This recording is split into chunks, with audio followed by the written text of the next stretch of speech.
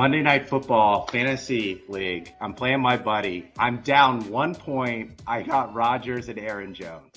So I don't want to jinx myself, but I think between Aaron Rodgers and Aaron Jones, I can get with your luck, Rodgers is throwing 4 INTs and Aaron Jones fumbles twice. You're done. Oh, I'd be so pissed because this is the buddy that you don't want to lose to. He'll let you know about it. Rodgers needs a bounce back game. We'll find out. All right, folks. Well, welcome back or welcome to Big Ben and K-Win. I'm K-Win. Up in the upper right-hand corner is my co-host. Today, he's my bullpen catcher, Big Ben. We have a great guest on. You'll see him up in the left-hand corner, a San Francisco Giants legend, Javier Lopez. He's got 4 World Series trophies, 3 of them with the San Francisco Giants. Let me get into some stats here with the Giants because we're a West Coast pod. So we are all about the Giants on the West Coast. 7 years with the Giants, 17-8 with a 2.47 ERA, 10 saves. We're going to talk about his time with the Giants, his memorable moments coming up, and we might talk a little October baseball as well. Before we get into that, Big Ben's going to let everyone know about our primary sponsor. 12 grams of protein, all from seeds. We're talking 88 Acres, our primary sponsor here on WSD Podcast. Not only do they have bars, but they have butters, dressings, whatever you need. Non-GMO, no allergies, free and clean, good food powered by seeds. 88 Acres. Go to 88acres.com, enter the code WSD15. That's 15% off all purchases. And these things last forever. So in the event of an earthquake, fire, or whatever may come, you'll be fueled and happy and healthy with 88 Acres. Acres. Well, Javi, welcome to the show. Thanks for having me, guys. This is exciting. So we're going back and forth trying to schedule this. You say you got some golf trips coming up. Are any of those to Bandon Dunes in Oregon? We knocked that one out. Actually, that was on the bucket list. I was able to do that a couple months ago and hit it when everyone was going through the heat wave and it was like 105 degrees in Portland. It was 65 and sunny in Bandon. Like, we nailed it. No complaints. Can I ask? Okay, Win, can I ask? No, I teed this up because I'm not a golfer, but Big Ben is, and he went to Bandon earlier this year. I need the stack rank. Deep Ranch, Old Mac, Trails, Dunes, and Pacific. Pacific. Okay, well, apparently Pacific's supposed to be the most beautiful. Fog rolled in. You couldn't see more than 5 feet in front of you. So, of course, I'm going to say that was the worst experience we had. But it was an awesome course once you kind of got out there. It was fun. The caddies were like, just hit it over this divot. And he was like, oh, yeah, it'll be fine. Like, what? Who does that? Nobody does that. But I don't know if I have a good ranking. I thought Old McDonald was pretty sweet. I thought that was really cool. Like I said, the weather was nice, so it worked out really well. But, yeah, I'm happy we played them all. I don't know if I have a favorite. I guess I shot my best at Bandon itself. So okay, that would probably be the best. I'd pick that one because I actually shot the best round of my life for some reason. I don't know what happened. But I went anywhere from 77 to 90, I think was my range while I was out there. So it depends. Second most. Couple it's completely understandable. Yeah. And you're walking the entire time. Yeah, you no doubt. Aren't lugging your clubs. Up rocks like me are lugging their clubs their entire way. Second question, probably the most important. Favorite food item you ate? Actually, give me 2 because there's a diverse menu at each different area. So I need your top 2 food items at a Bandon. Okay, I had a solid crab sandwich, and I want to say that was at Old McDonald. We were sitting outside, chilling. Okay. And I want to say I had another taco, but I'm trying to remember what was in it. I feel like I had a carnitas, which is really random to have out there. But it was pretty solid, and that was at the Bandon Dunes itself inside, waiting for our tea time to go. But a lot of times we ended up just eating those power bars. If I had some, that's probably what it would have been crushing. A couple 88s, I'm all in there. Let's go. Jeez. Ain't got time to eat when you're golfing. Come on. The preserve, the putting, the punch bowl. We had an honest conversation, a buddy of mine, while golfing said, "Do you realize how much we could make caddying for like 6 months? Let's go live there and just caddy. Like, let's do it." And It's then we not did the math. We're far-fetched. like, actually, that's not a lot of money, and the blueberry muffins aren't that good. So The wind in the face is a little bit much, to be honest with you. yes, Although agreed. Agreed. the protein ball itself, solid. When they had that Mhm. little packs you can get at the turn, that's exciting. Absolutely. It makes you pretend that you're good at something for a minute. Ben goes to All right. Bandon. The last 2 years he's been, and we did a Bandon recap. So if he goes next year, we might have to have you on, obviously. You're part of the recap. It's like 8 guys. They just tell stories about Bandon. That I'll caddy. I'll go for that. I'm in. Just hit it over the divot. Just hit it over this divot. That's dead. You're gonna have to hit another one. Yeah. So great. I got that reaction too from my caddy. I hit it right over the divot. He's like, "Nope, that's dead. You're gonna want to go again." I'm like, "Hey, you told me right there. What are we doing?" Oh well, for the experience, All right, so right? That's what they tell you. Yeah, exactly. We're going back to a time before Bandon was even around, I think. So you're going to take us back to when, K-Win? Oh Going God. back to 2003, April 1st. We're going back in time. So WST, it's all about former professional athletes capturing their memorable moments and reliving it through storytelling. So I'm going opening day, Javi, April 1st, All right. 2003. You're with the Rockies. You're playing the Astros in Houston. And to set the stage, this is the Killer Bees. We got Bagwell, Biggio, Berkman. Yep. Wait for it, Jeff Bloom. And during that game, 6th inning, Jeff Bloom went deep. Now we're coming into, I think, if our intern is correct, it's the 8th inning. Jeff Bloom is walking up to the plate, and it's your major league debut with the Rockies. What emotions were going through your head as you're about to face your first major league hitter? I think I slept for 4 hours maybe the night before. I'm staring out. I'm in my own hotel room. I'd just been in AA the year before, so I have no idea what I'm doing. And I'm just staring out the window. And if you've ever been to Houston, there's 2 downtowns to it. We're in the Galleria side with the nice mall, and I'm just staring out the window like, all right, this is it. This isn't El Paso, Texas. This is the show. I'm excited. And so when I go to the game, I tell you what, I'd only been with the Rockies for about 12 days or so. I'd just gotten traded over. I was in spring training with the Red Sox, and they traded me over. So I don't even know my teammates still. I'm just trying to get these guys. And so I had Todd Jones. I don't know if you guys remember him. Right-handed reliever, Great closer. mustache. Awesome stash. So the dude pulls me aside, and I think I'm cool. I'm like, yeah, I got this. No problem, no big deal. And he goes, dude, take a deep breath. And when you walk out onto the mound, whenever it is, he didn't know I was pitching that day. And he's just like, whenever you go, step off the mound and take it in. Look all the way around the stadium, drink it in, because this is the big leagues, kid. You got that extra deck. This is what you've worked your whole life for. Drink it in. And I made sure I did that. I don't know if I really took the long time to take the panoramic. I could probably give a quick peek. But yeah, Jeff Blum walks up, and I think I throw my first pitch as a strike. I know that in the big leagues.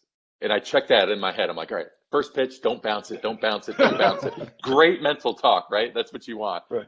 So I tell him, don't bounce, throw a strike. And then I feel like the next pitch, he hammers it to the Crawford boxes. I hear big crack, Minute Maid, it's super loud. I'm like, instantly I put my head down. I'm like, oh, here we go. This is it. First run right out of the chute. Jay Payton catches it at the track, just a normal fly ball. I'm like, all right, no problem. Next thing you know, next guy up is Jeff Bagwell. I was like, sweet. Okay. Former MVP. I'm like, this is going to be great. So I don't mess with him. I walk him. So I get that out of the way. So I've got my first ad out of the way. I got my first walk out of the way. And then I'm like, well, it's only going to get easier. It's Lance Berkman. I get him to hit a rocket to my shortstop, hits him so hard that he can't even turn 2. So we only get 1 out. Okay. I'm like, all right. So now I finally recorded another ad. I'm like, 1 more. I got a full inning in the big leagues. Jeff Kent steps up to the plate. Wow. And then he hits a rocket, I want to say to third base. Ground ball, hard ground ball. Chris Steins is my third baseman, and he just has a massive chest, and he just wears it, like off the chest.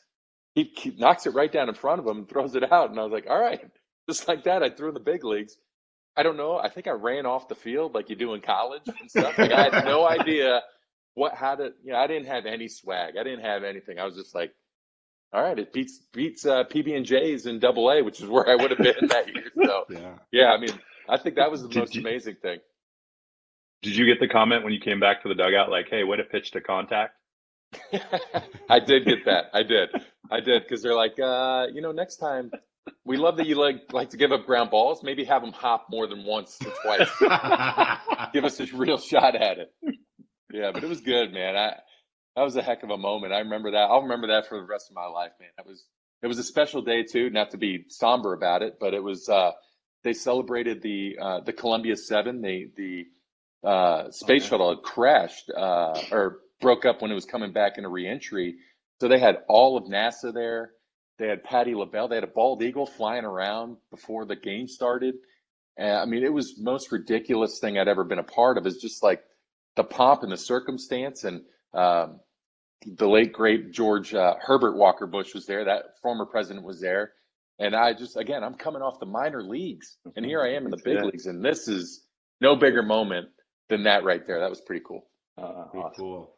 So, Javi, you're retired now, so I feel like you can shoot us straight here with this next question. So, Jeff Blum is digging in. Jeff Bagwell's on deck. How preoccupied do pitchers get with who is in the on-deck circle when they're facing someone else? At that point in time, I was about as nervous as I could be. I was definitely looking at Jeff Bagwell being on deck. Like I say, Jeff Blum, when he's not a small dude. Like he's probably like 6'4", say somewhere in there. He looked like he was 7'5". He just walked in there. I was like, this is a ridiculously large big league hitter. And then I peek over and Bagwell's in that squat. He's got the hands and he's got the whole skit going. I'm like, oh my God, this guy's going to murder me. I'm in trouble. But it's like fast forward and slow motion at the same time. It's hard to describe. It's just like, one, you can't believe you're in the big leagues. You can't believe you finally reached a dream of yours. And then two, it's like, all right, well, let me go back to, it's a straight Hoosiers moment. Okay, is the hoop still 10 feet? Yeah. So it's like 60 feet, 6 inches. I keep trying to tell myself, like, it's no further. It's just a lot better manicured. Everything looks real nice in the big leagues. That's all. So I try to slow my heart rate, but it was not working very well. But yeah, I looked at everyone I was going to be facing. When they called down to the bullpen and say I had the 8th inning, I looked right to see where we were in the B's. And I was like, all right, well, Biggio's out at least. He's already made the last out. But I panicked. There's panic in there. But you still got through it, scoreless inning. Yeah. Wrapped up in Houston. Then you go back to Colorado. You're playing the Diamondbacks. 1-2 count against Tony Womack, and got him. So here's my question. Yeah. Pitchers celebrate their first strikeout as a major league hitter celebrates their first hit. For me personally, it was a very, very subtle mental fist pump. I was kind of like, now I'm there. Tony Womack, I was drafted by the Diamondbacks. So if there was a team that I was watching at all in the big leagues at that time, it was the Diamondbacks. So to be able to see Tony Womack play and be part of that World Series team in 2001, and then I'm finally facing him. Yeah, I got pumped up about it. I think I got the ball somewhere. Like I was telling you guys, I was going to do this in my bedroom with nothing on the wall, so I figured I'd go to this thing here. So it's somewhere down here in this basement, I guarantee you. But yeah, I have it up there. I have it. Did you get Womack to sign it? I didn't get him to sign it, and that's I regret not doing that. I really do. I regret not doing that. I have a very small book. I don't think I have many strikeouts in the big league, so it's very, very small chapters.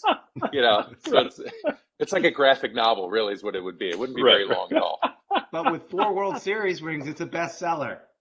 Thank you. Yeah, I hope so.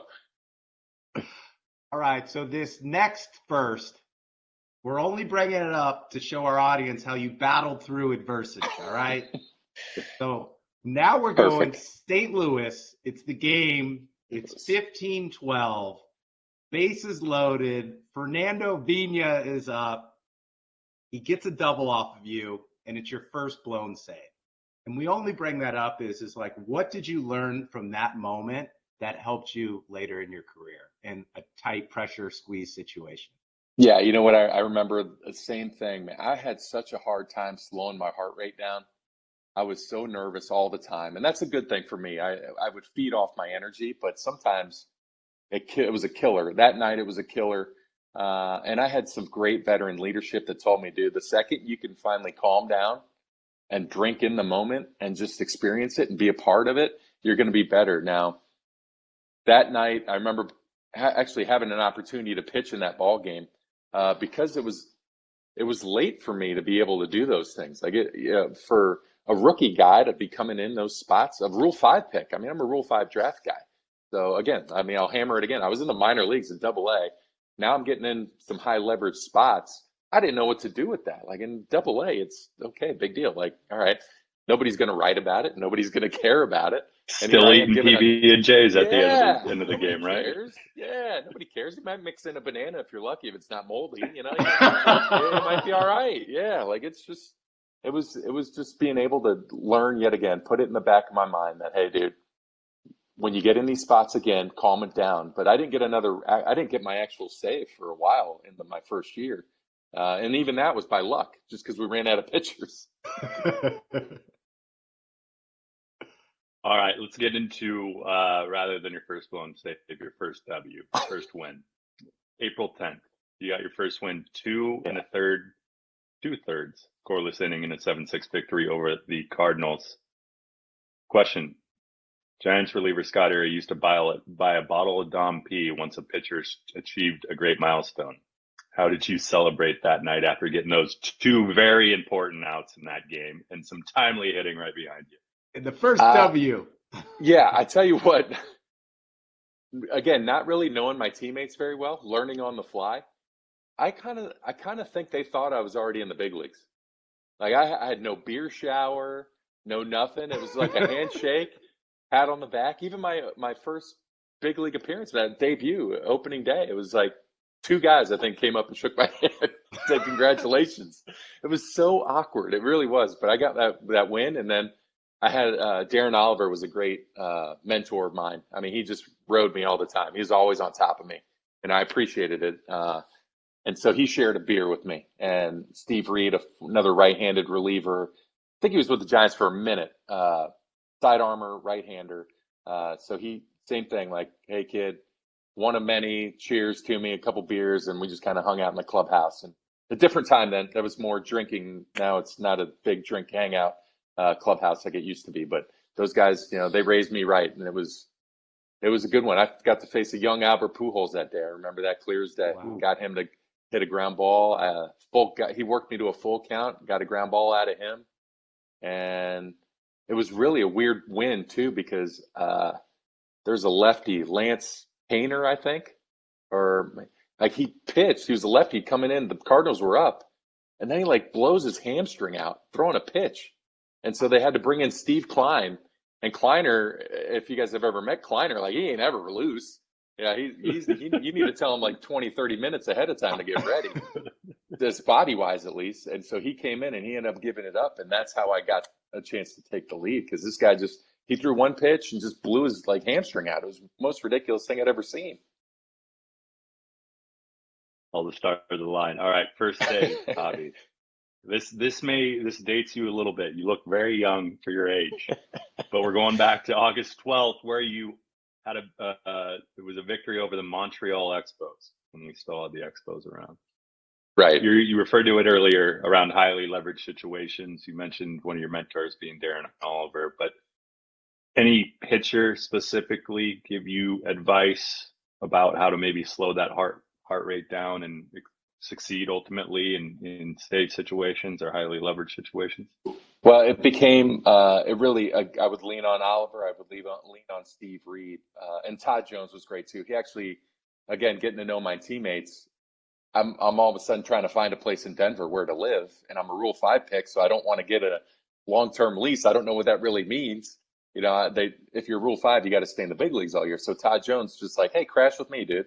So I'm living with Todd Jones, and so I'm listening to him all the time because I have to. He's my roomie, and he's a closer. So he told me, "Oh man, just one out at a time." The basic, what you always hear from when you're 5 years old. Yeah, one pitch at a time, one out at a time. Get ahead, stay ahead. Blah blah blah. You get all through all that.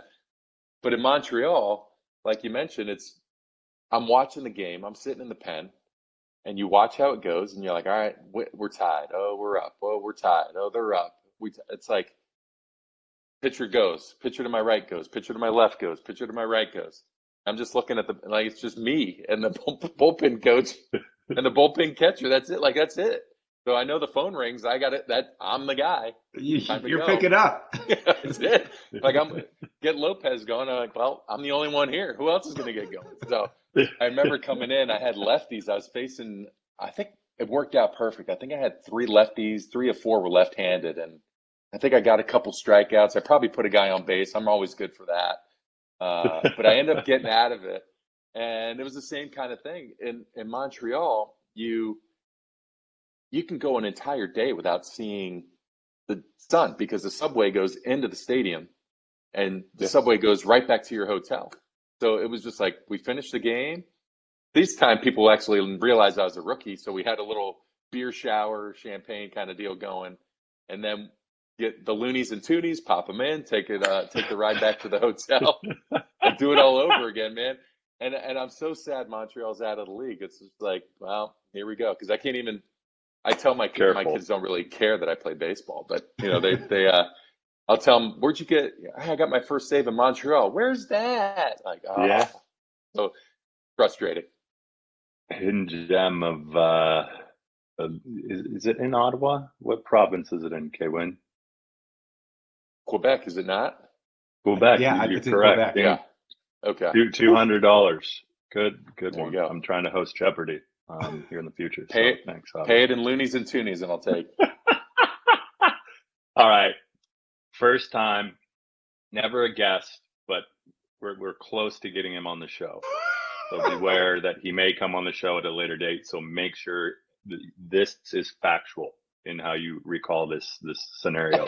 First time facing Barry Bonds, Rockies versus Giants. Walk us through the sequence, the outcome, what's going through your head. Oh, you yeah. need a paper bag at some point. We'll hear Barry's side of the story when Barry comes on. I run my mouth at Barry about this all the time.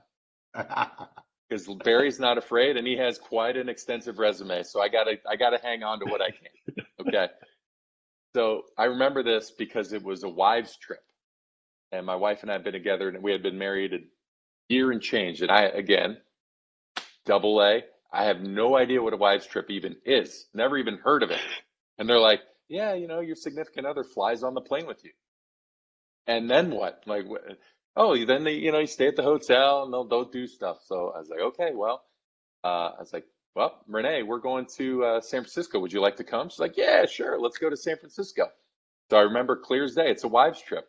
And the wives were sitting just over the visiting dugout. So you could see where they were sitting.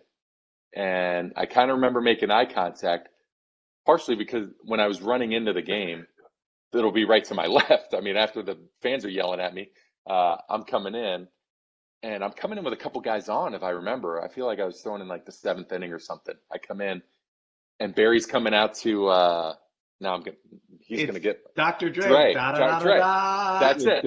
So that is pumping. And I'm like this, like, oh my God, that's loud. And he's just got that swag strut walking up, and he's got his feelers on, I think. He's rocking these shoes. And I go, and I get to the mound, I get the ball, and I peek over, and I see the couple guys on base, and then I kind of try to center myself. Bobby Estalella comes out, the catcher. And we called him Chestalea. Estalella. He wears a shirt. Oh, God. Unbelievable physique. And so he'd come out and he's like, hey, Poppy, stay with me. He goes, it's Barry. I don't care about this guy. We're going to get him out. He doesn't like slow stuff. Okay. So stay with me. Don't shake me off. Do not shake me off. I'm like, hey, you're the captain of this ship. I'm with you. Let's roll. So I go, Barry, I'm expecting after the whole swag and everything, like he would take his time.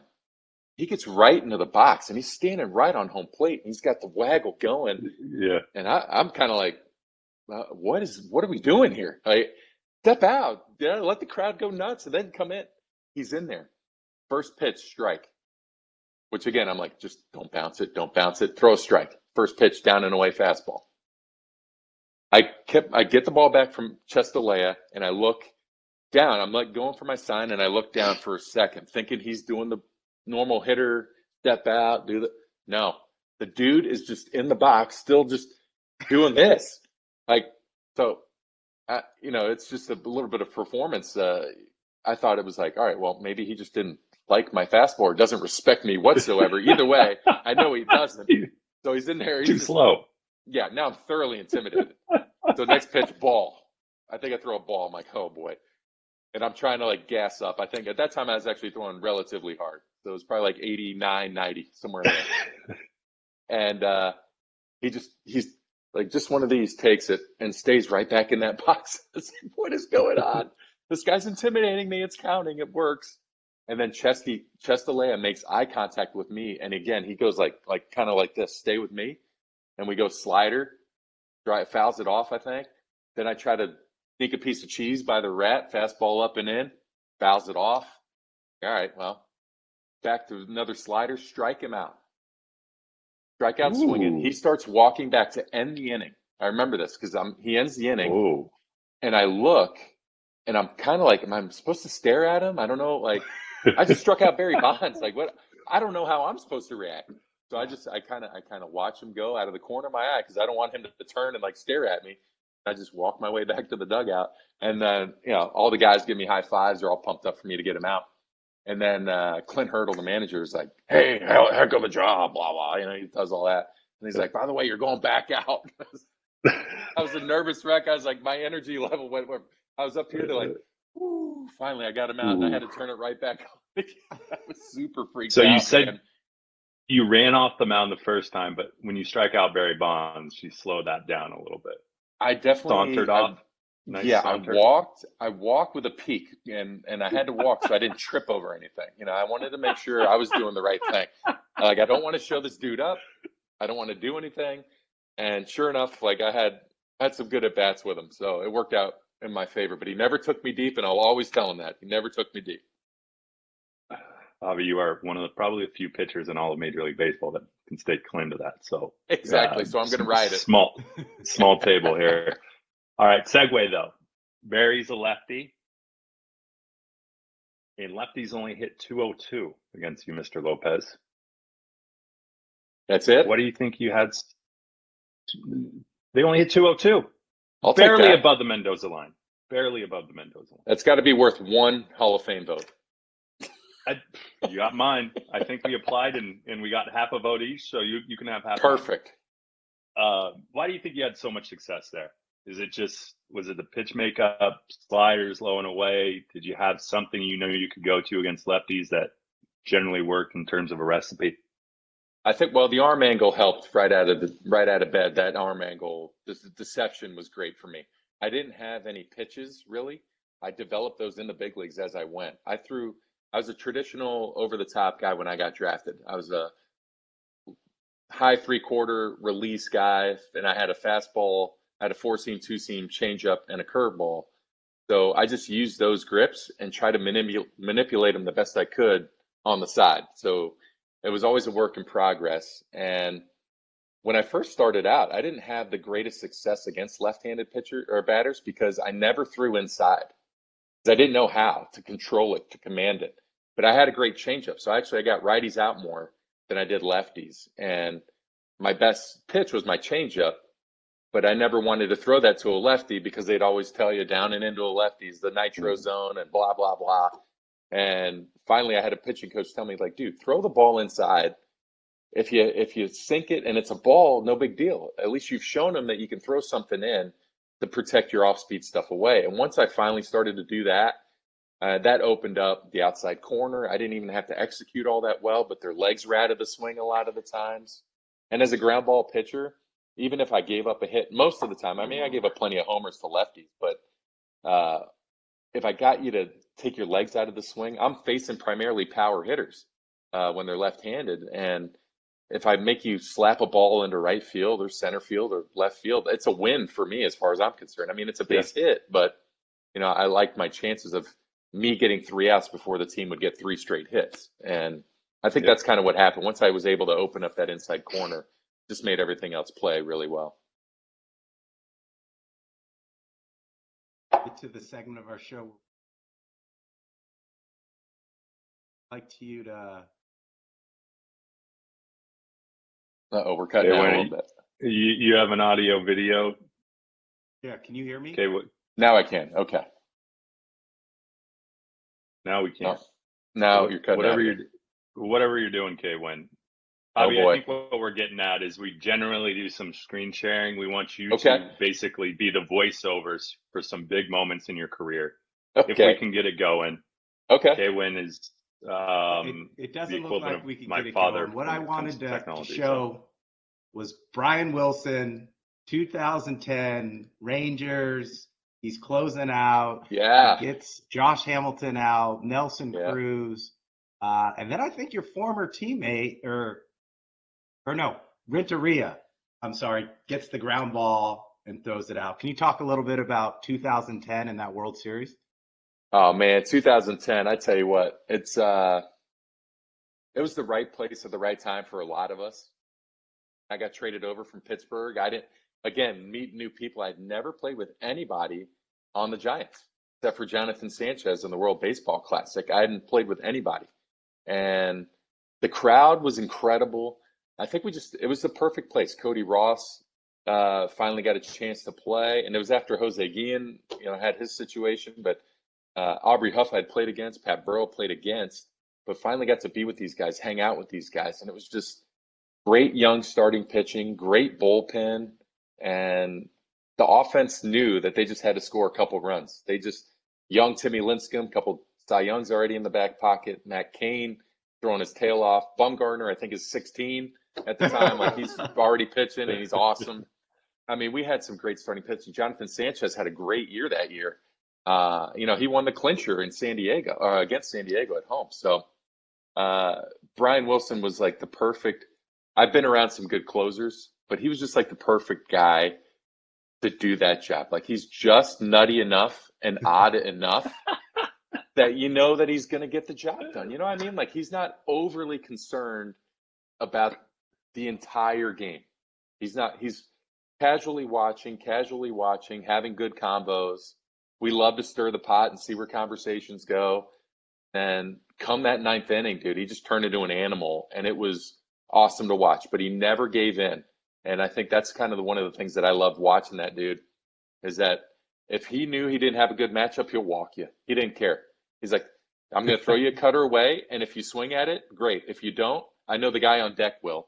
And it often worked out like that. That's how good he was going. And it was awesome to see Renteria do everything he did. He had a torn rotator cuff, and he's playing and hitting homers, making plays at shortstop. I mean, that's a night I will never forget. That was awesome. I mean, we quieted that place, and Arlington packed it out. They had 50-something thousand people there. You could hear a pin drop, and it was awesome to be a part of that. All right, are you able to see my screen, Javi? I do see yes, yes, yes. Okay, I always love to look at the fans. Huge when fan we of talk this. about videos. Yeah, no because doubt. you look at in the upper left, I don't know, maybe you're right. You got a panda hat. You got another panda hat in the lower left. You got guys with that sometimes purchase their hat right outside the stadium. They're not really MLB New Era. You got yes, yes, yes. Yeah. But this is NLCS Game 5. Walk it off. If we want to play back, Michael Wacha's on. Young Michael Wacha looks like. But we'll just play this through, and maybe you do a little voiceover on what was going through your head during this game, because this is St. Louis. This moment. Oh yeah, because I'm warming up. As you can see, it's a tie score. I'm down in the bullpen. I'm warming up. It's not 3-3. They got their lefties coming up, so I'm down there, and it's so hard to warm up when you have the crowd selling out the way we sold out that place, super loud. It's like every pitch I'm throwing, I'm peeking into the game. Like, what's going on? What's happening? Hunter Pence has a great at bat here, but Panda, I mean, he kind of set everything off. Bum relaxing. Look at A-Ray too. Yeah. Look at that hair. Look at Buster. He's Look got at good his flat. high sideburns. That is John. Gillette commercial. I was going to say that is Johnny B. That was the team shoe or hair goo that we had going. That's why it's all shiny and pretty, and it never moved. It was called Johnny B. It's what Crawford uses. Okay. So yeah, Panda's got a Copenhagen long cut in his lip, as always. Definitely. Hey, Pitch, I mean, pitch you got to runner relax. comes in. Yeah, pitch runner comes in. It's a fly out to right. We got one out. 3-0 count here. Yeah, Sparky, shocker, he gets the 3-ball counts. I mean, There we Belt's go. just good at this. That's what he does. He gets the 3-ball count. So Ish And works we're this 2-0. count. 2-0. He had Yep. that 3-0 count to Belt was nowhere close. So we were like, oh, it's 2-0 count. He's Rip. going to take hammer time Oh. off the top of Levi. So this is the best is that, bless him, Jake Peavy, he's over here to my side. Jake Peavy's blind as a bat. He cannot see. He thinks that ball, he doesn't even know where that ball is.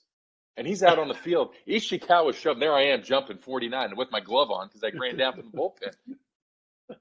He's hugging him, and Ishikawa's like, "Get out of my way! It's a homer. I got to get the run." You know, he's all pissed. It's so great. And Boch, I mean, Boch is just. Boch I being didn't know Bochy. who it was when I saw this clip. I didn't Look know at that was Boch had to Peavy rip that out ran his own out shoe. there. I love that. It was Peavy, yeah, Peavy, and I think Machi, Gene Machi, was the other one that was out there. But it's so great. Like if we rewound that, you see Ishikawa just straight shove him like, "This is my moment. Get out of the way." And Flan is going nuts. Flan, I mean, it's just great people, and I love it watching the Giants this year. Of course, a little biased. You're going to root for the team you last played for, but this team's better. This team is just better, and they have great storylines every night. And that's what I liked about 2010. Segue. It's like different people every night, and I love watching. 2010 we did it, and 2021 these guys every night somebody's stepping up doing something big. It's cool. Javi, what are the odds that the Giants actually win the title in an odd year? Well, I mean, honestly, you won it I every like, even year. Does that play a part? I mean, you got to break that streak. So you got to break the But streaks are meant to be broken. Yeah. You mentioned this season squad, so let's segue to there. Just clinched a playoff spot. Right. What's the biggest improvement from last year to this year that you've seen on this Giants team? I think what you see more now is the plans that were put into place last year offensively, where it's a little more streamlined as far as how they're going to attack an opposing hitter or pitcher, and the ability to see the power progress throughout the entire lineup and throughout the entire year. Last year, 60 games, it's so hard to really get a good feel. Especially they wound it up in spring training, backed it off, tried to have a quicker spring training, start the season. So they were having to go through all their data analysis and how they were going to attack a team. And I see like this year, I feel like everyone's been given a great game plan and they're able just to trust in that and execute the swings that they have. And that's why you're not seeing power from 2 guys, 3 guys. But throughout the entire lineup, guys are hitting tanks. I mean, they're big homers. They're not wall scrapers. Darren Ruff is having a career year. And this guy he was out of the country, and now he's back, and he's doing the Tom Brady, taking full advantage of an opportunity and not relinquishing it. And now he's forced his way into the lineup, and I think that's what I love about everybody here is that when you see guys warm up in the bullpen, and let's say like Big Ben, like you're going in if we're up, and K when you're in. If it's a blowout, and you'll be like, okay, you don't care, A lot of guys will be like, man, that's a bunch of crap. Like, I want to get those innings. I want to do this. You don't see that. You don't see that body language. Same thing with the position players. You just, hey, I don't like the way, Ben, I don't like the way you hit against this guy. Okay, Win, let's go. You got this. And you'll be like, all right. And you'll just pat him on the back. Like those things, when you can get complete buy-in, that's when you see all these wins. And that's what you're seeing out of these guys. And that's what I love watching. It's the coaching staff down, the communication level. Plus, you have some salty guys now. It's kind of hard for me to say that since I saw them when they were in diapers to see these guys doing it. But Buster and Crawford and Belt, I mean, these guys have been through it. Even Longoria, I mean, he's been at it since he was a young pup too with the Rays. Like this guy knows what he's doing, and it's fun to watch the way they all kind of interact and they all pull for each other. And the one thing I really like watching is that they're never out of a ball game. It doesn't matter what the score is. A lot of times as a fan, I'll be like, forget, I'll turn it off. They're going to lose. And then I'll check the box score and they win 6-5. It's like, what happened? And I feel like an idiot because I missed it. Farhan's big on data and sabermetrics. What do you see as potential advantages of using sabermetrics now versus like when you played? Or, I guess asked differently, like how is a team using it? Like I'm not trying to give away any giant secrets, but No, like sure. what are some of the things that like an average fan wouldn't understand? Like, oh, the Giants are using data to do this or to look at this situation. Well, I think a lot of things that you see offensively speaking would be uh, the pitch plan of, let's say, Clayton Kershaw. We'll use him for example. That he's going to go fastballs in on the hands, big curveball off of that. They're going to basically tell him if you see the curveball high, you're going to want to take a rip at it. If you see something coming right out of his hand flat, middle, it's going to dive out of the zone, take it. And they kind of go through those reps. Plus, they have all this virtual reality stuff. Like you can get in there and take your at bats without actually having to watch the guy. I mean, actually take them. So it's kind of cool the way technology has kind of just exploded. But they'll go through all his sequencing and say 75% of the time he's going to throw a fastball middle in with a runner on first base. As a betting guy, you'd rather have 75% chance of doing something than the 25% chance of, hey, I got this on my own. So that's what I'm talking about, where you get the buy-in from these guys, that they know what they're going to be seeing from a guy. And I think any little advantage, when people ask me about analytics and sabermetrics and how these guys use it, all the teams use it. It's not a surprise. It's been at it for a while. But where you're going to win, you're going to win at the margins. You always win at the margins, and you have to pick the right pieces. And Kapler, to his credit, I mean, I've had him as a teammate twice in my career. He's thinking. He's always thinking. And every time it seems like he's pushing the right button and making the right move, whether it's a pinch hit here, a pinch runner here, a pitcher to come in and face these guys that you would kind of be like, really? You're going to bring in Jose Alvarez to face all these right-handers? And then next thing you know, he just carves them up with a nice changeup and fastballs up. And you're like, oh, nice job. I knew that. I knew it was going to work out. You got to win at the margins. And I think that's what separates. And the way to do that, and kind of like you mentioned, Kwin, where you're talking about how Farhan likes to run it. He challenges all the guys in the minor leagues. He goes, hey, you're hot in AA. That doesn't mean you got to go to AAA and get hot. We'll pluck you. If you're ready, it's go time. And same thing with guys in AAA that are free agent signs. He's, like a Scott Kazmir, for example. Like, hey, dude, we need an arm. You're pitching great. Well, come on board. You're next. Like, you're incentivizing guys that shouldn't really need to be incentivized, but it's nice to have somebody be like, hey, we're always watching. We're always looking for somebody that's going to help a 25-man, 26-man club. And if you're that guy, you're coming. And it's no hard feelings when you get sent out.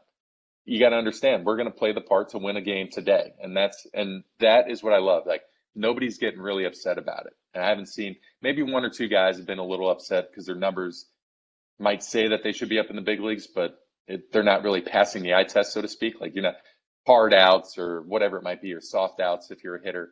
But that's what I like to see. Those guys are getting challenged, and they're stepping up to that challenge. And I think that's why you've seen a lot of fans come back in too. I mean, you're seeing guys, they could pull for a guy knowing that he's going to help a club. And I just love watching it. I really do. All right, let's talk about a big acquisition that increases those margins quite a bit. Former Rookie of the Year, former MVP, Kris Bryant, signed with the Giants, trade deadline. Just looking at his stats, he's hitting about 20 points better than he was out in Wrigley. His walks are down a bit on a per at bat basis, or up a bit, excuse me. Strikeouts down a bit. What do you think he's brought to the club in terms of either leadership or understanding how to win that? He won a World Series with the Cubs. A lot of these guys that you mentioned haven't been there, right? They've been close, but what do you think he gives them come playoff time? Well, I do think his personality, not knowing him at all, it fits in perfectly with Brandon Crawford. It really does. I feel like they're the same person in a sense of calmness, confident but calm. Energy level seems to be about the same. You're going to get a professional at bat out of the guy because he's been brought up in that analytical world with Theo Epstein and Jed Hoyer and the guys that came from Boston to Chicago to do that. So he understands what's going on. I think what it brings to you is another guy that when I thought they were trading for him, I honestly thought they were just going to put him in the 2 spot and line up the rest of the lineup the way they wanted to go. I thought he was going to be a constant in 1 spot in the lineup, but Kapler's moved him around, and it hasn't frazzled him, which is nice to see. Like, granted, the at-bats aren't tremendous all the time, but he's admitted that. Like, he's just like, hey, I'm still getting a feel for the NL West. I mean, he's been in the Central for so long. He's trying to get a grasp of what's going on. But I think what you get out of the guy is a guy that's going to compete. He could play a lot of places in the diamond, which gives you flexibility. Because again, when you're trying to win at the margins, you're trying to get those platoon advantages. He offers you that. He gives you that. And the power that he brings has always been something that he's had. And I think that's yet another guy that's a power threat. When you get into the postseason, when you get into these last 2 weeks, you need a guy that can pick up a walk. Like, say they don't want to pitch to Brandon Belt, so they put him on. But last couple of years, they'd be walking Brandon Belt to face, somebody from AAA or some call up. Now you don't have that now. Now you got a guy that's, all right, you walk a 25 home run guy, you bring up another 25 home run guy. Now you got guys that can cover each other's tail, which I think is really impressive when you watch what Bryant can do and the rest of this lineup. But I do like his leadership. I like his calmness. I like that he's able to communicate really quickly and pretty effortlessly with an infielder, which is kind of hard to do. Like, those guys are always a family. They're a tight unit. Outfielders are usually a tight group, but he's able to meld all that. And this is just watching. I haven't talked to him, not 1 minute, but I just feel like when I see him out on the field, I sense his confidence. And I think that's what you want on a guy in the lineup like that veteran presence. So we got Chris Bryant. Everyone knows Posey and Belt and Crawford and Longoria. If we move to the pitchers, who's an unsung hero? Who's the Darren Ruff of the pitching staff, whether it's a starter or a reliever, in your opinion? Well, I'll lean on the reliever side, and Jose Alvarez is the guy for me. I thought when he was a late sign in spring, and watching him when I was broadcasting, watching him in Philly, watching the 4-pitch mix that he had, and they always talk about tunneling, making sure you're throwing the pitch out of the same spot, all 4 pitches, and he can do that. I really thought that he would be a great addition, and I didn't know he'd be this great as far as just the consistency that he's been able to show. But I think that's a great one. I think finally, for me, it's just because I've been in the locker room and heard those discussions about Tyler Rogers, why he can't, why he shouldn't, because blah, this, and this. And for him to finally get that opportunity and get those high leverage situations and prove his worth, because I don't know if you've ever looked at his minor league stats, but the dude had like a 2 ERA and the PCL, which is, you have a 2 ERA for an inning, you're excited. Like, you never do that as a pitcher. And he did that through a lot of games. And he finally got his chance. And again, another guy that's done the Tom Brady, like, I'm taking my chance and I'm gonna prove, and he's done that. And I think those 2 guys for me have really stabilized everything in the bullpen. Now there's other great guys. I don't want to leave anybody out, but for me, those are the 2 guys, one left-hander, one right-hander, that I can call on at any point in time to get me an out, and they'll do it. I think that's a great thing to watch. And on the starting side, Gausman threw the ball great last year. He's taken the next step. But the guy that kind of jumps out to me that really has been really impressive is Logan Webb. The veteran guys, DeSclafani's been throwing his tail off. Like, these guys they're trying to one up each other, and that's what you want out of a starting staff. You guys want to compete against each other. But Logan Webb, I mean, he's been the best pitcher, one of the best pitchers in baseball. And I'd say if it wasn't for Max Scherzer doing what he's doing right now, I mean, I would say Logan Webb's the best pitcher right now in the NL. But, Max, I'll give it to Max for now. But Logan, for finally getting a full year at this level and to do what he's doing, it's really impressive. And I've talked to Buster about it, and he said he's one of his favorite guys to catch just because of what he can do with a baseball. And that's without all that cheating stuff is out. You're seeing that is natural movement, which is incredible. So Javi, we almost made it through the entire podcast. It wasn't a direct reference to the Dodgers, but you did bring up Scherzer. I still think he's a national. Hey, Hey, the Giants are on pace to win 106 games this year, which would make it the second most in, say, modern day baseball, just behind my M's, who accomplished I knew that was 116 coming. wins There you go. in I like it. 2001. I had to get a plug in there. So, that said, the NL is stacked.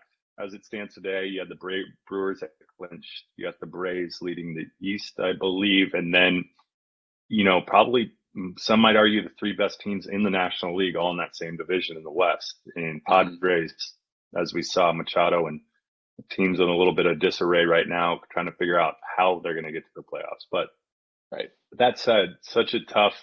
I mean, do you see it coming down to LA and San Fran again or this year? And what do the Giants have to do to keep it going in the playoffs?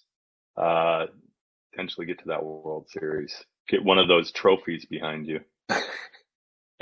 That'd be nice. I'd like to do that. I mean, I'd like to see it happen. I think it will come down. This will be a fun. What is it? 10 days now? 11 days of games.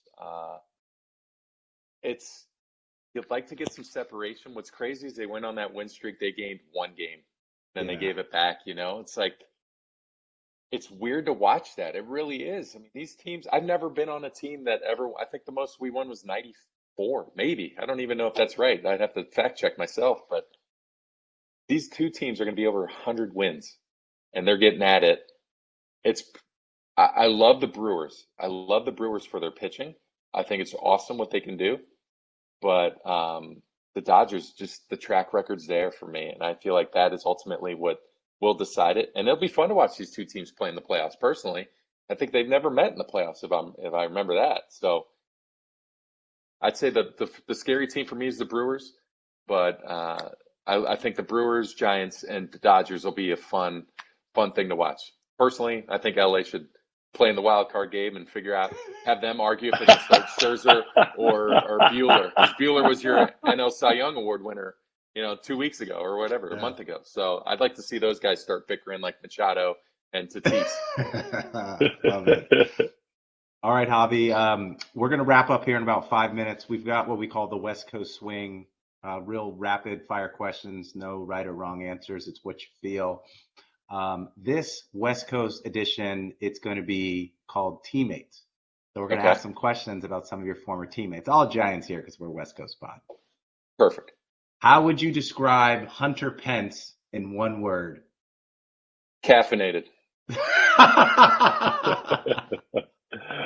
All right. You had to drive across country in a 2-seater Mini Cooper BMW with only 88 acres, bars, bananas, and a Wilson Phillips CD. Who are you doing it? Sure. Tim Lincecum, Matt Cain, or Brian Wilson? I think I'm going with Wilson. High energy guy. Timmy's he's a sleeper. He's a chill guy. I don't know if I don't want that if I got to be in a car for 2,000 miles. So I'm going Wilson on that one. All right. So if you have to pick an actor to be and play Buster Posey in a Netflix documentary on Buster Posey, who is that actor going to be? Oof. Now I got to dig into actors. Jason Sudeikis, I think would make a great Buster Posey. I do. I think he'd make a great one. He could play. He could do. That he could do I comedy. Could see that. He could do comedy. He could do serious. Ted Lasso. Yeah, absolutely. I'm in, Hoppy. That's a great. You should become his agent and just cast him for that part right away. All right, next one. Any superstitions on any team with any teammates that you envied? So not my own. Okay. No, not your own. I would go with Julian Tavares when he started. Snake oil on the arm, Flexol on the face. It was like I was living in Major League. It's like I was living in Major League. He had every concoction possible was on his body somewhere. You didn't want to hug him. Like it was at that point we were kind of like, "Yeah, good job, dude." Fist bump, something like that. Yeah. Julian Tavares for sure. Okay. All right. So Javi, we're on No Filter Network. It's this new platform to help podcasters and just creatives figure out a way to monetize their content. And the founder, or one of the founders, is Eric Burns of the Oakland A's. So where I'm going with this, you're playing in a golf foursome. It's you and 3 other former Giants against the Oakland A's in a battle royale of golf. Who are the 3 other golf teammates you're picking on the Giants?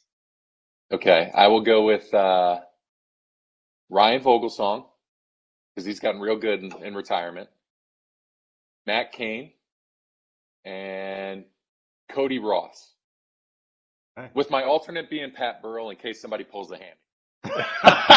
That's fair. That's fair. All right, K-Win, why don't you pose the question that we always ask all of our guests? Well, I have to share this tab because you talked about your walk-off, Avi, and I got to show this GIF because it is beyond phenomenal.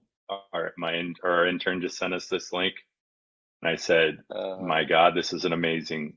So this was a poll from, it looks like a fan, but as you retired, there was a lot of stuff shared on social media, and this is a GIF. This is an official GIF. This might become an NFT here soon. The Avi Lopez walk-off. Look at this. That was like the equivalent of walking, like after you hit a putt, just walking it in. Like it didn't even look like he swung. You were walking off before he swung. Kevin Otten gave coming Barry up. too? Is that the little side eye you gave Barry that you just gave Gonzo? Somebody did that too.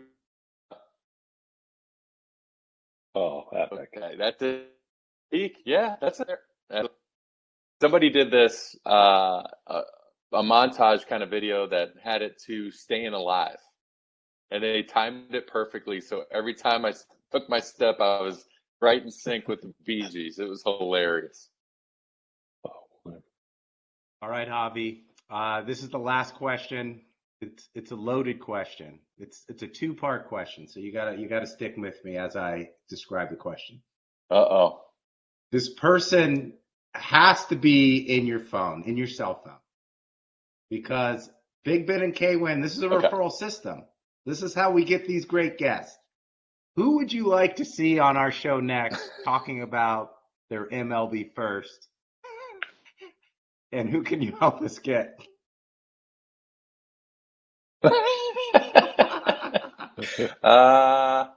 Okay. And before you answer, this is how we got you. Kevin Franzen nominated you. This is the gift that keeps on giving. Oh, Javi, you don't have to disclose it with Taking a us, pickle. but just you can offline us. You can take it over. Okay. Yeah. Okay. If you want us, and then you can even bring on someone where you want maybe some intel out of them and feed us questions that you actually want to get out of them. So there's some sort of ulterior motive that you could carry out here too. So think about that. Okay. I can do that. Hey, all right. I can do that. Avi, you were great. You were great. Yes. Thanks for coming on. Thanks, guys. We had a ton of fun. Enjoy the rest of your night. Much. Go Giants. Let's win it in an odd year, huh? Believe it. All right. Thanks, Avi. We had a great Why not? Let's get one of these little things up here. Yeah, thanks, guys. Exactly. That's all right. All right. Take care. The Tiffany one, right? The Tiffany one. See you, Javi. See y'all. That's it. Absolutely. You know it.